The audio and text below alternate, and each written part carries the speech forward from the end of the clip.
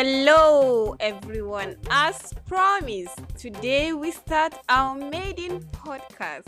And what a day to start, 28th May, a day to the end of the tenure of President Muhammadu Buhari, and also a day to the start of the new government of Bola Ahmed Tinubu.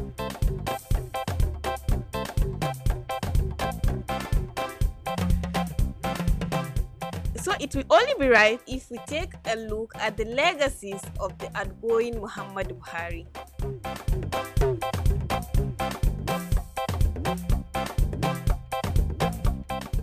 With me here is Baffa Sunusi, a lawyer and a social commentator.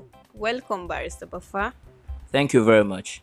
Let me start by asking you about what Buhari promised to do for Nigerians in 2015.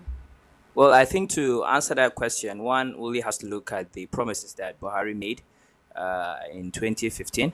I'm talking about during the campaign trail. Particularly, the president promised to weed out corruption, to fight insecurity, to boost the economy, and to also build lasting infrastructures. So how far has he fulfilled his promise on the issue of insecurity? Well, interesting question. Well, as far as insecurity is concerned, I think we should be fair to Muhammadu Buhari because his administration did not create insecurity.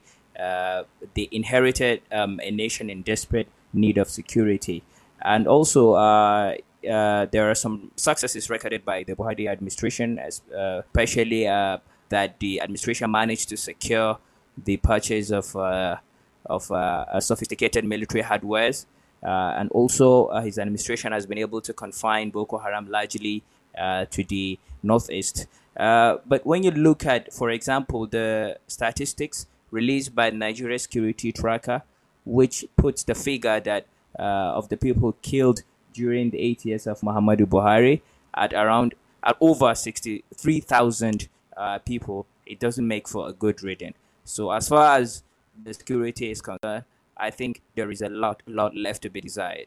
What about the issue of economy? Is it any better?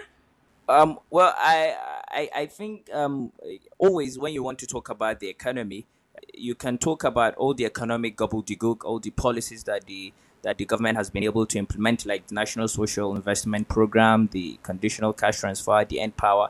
But I believe what is the best indicator of economic prosperity are the human indices. And this is where Buhari administration has fallen terribly short. Let me give you a context. In 2015, the exchange rate of a dollar to a naira was 197.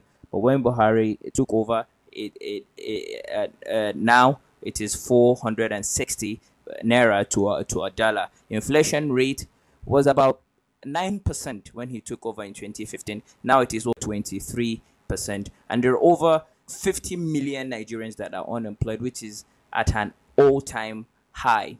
So these figures do not make for a good rating as far as the administration of Muhammadu Buhari is concerned. In my opinion, the only success recorded by the administration of Muhammadu Buhari as far as the economy is concerned is the Dangote refinery. Although you could argue that is not a government sponsored project, but of course the government through its policies has been able to facilitate the actualization of that huge mega project. What about Buhari's war against corruption? How successful has it been? So Buhari rode to power on the back of the fight against corruption. And to be fair, in the early stages of his administration, there was some semblance of a fight against corruption, but that later dissipated into the thin air. But again, when you want to quantify whether Buhari has done well or not on the issue of corruption, one has to look at the numbers.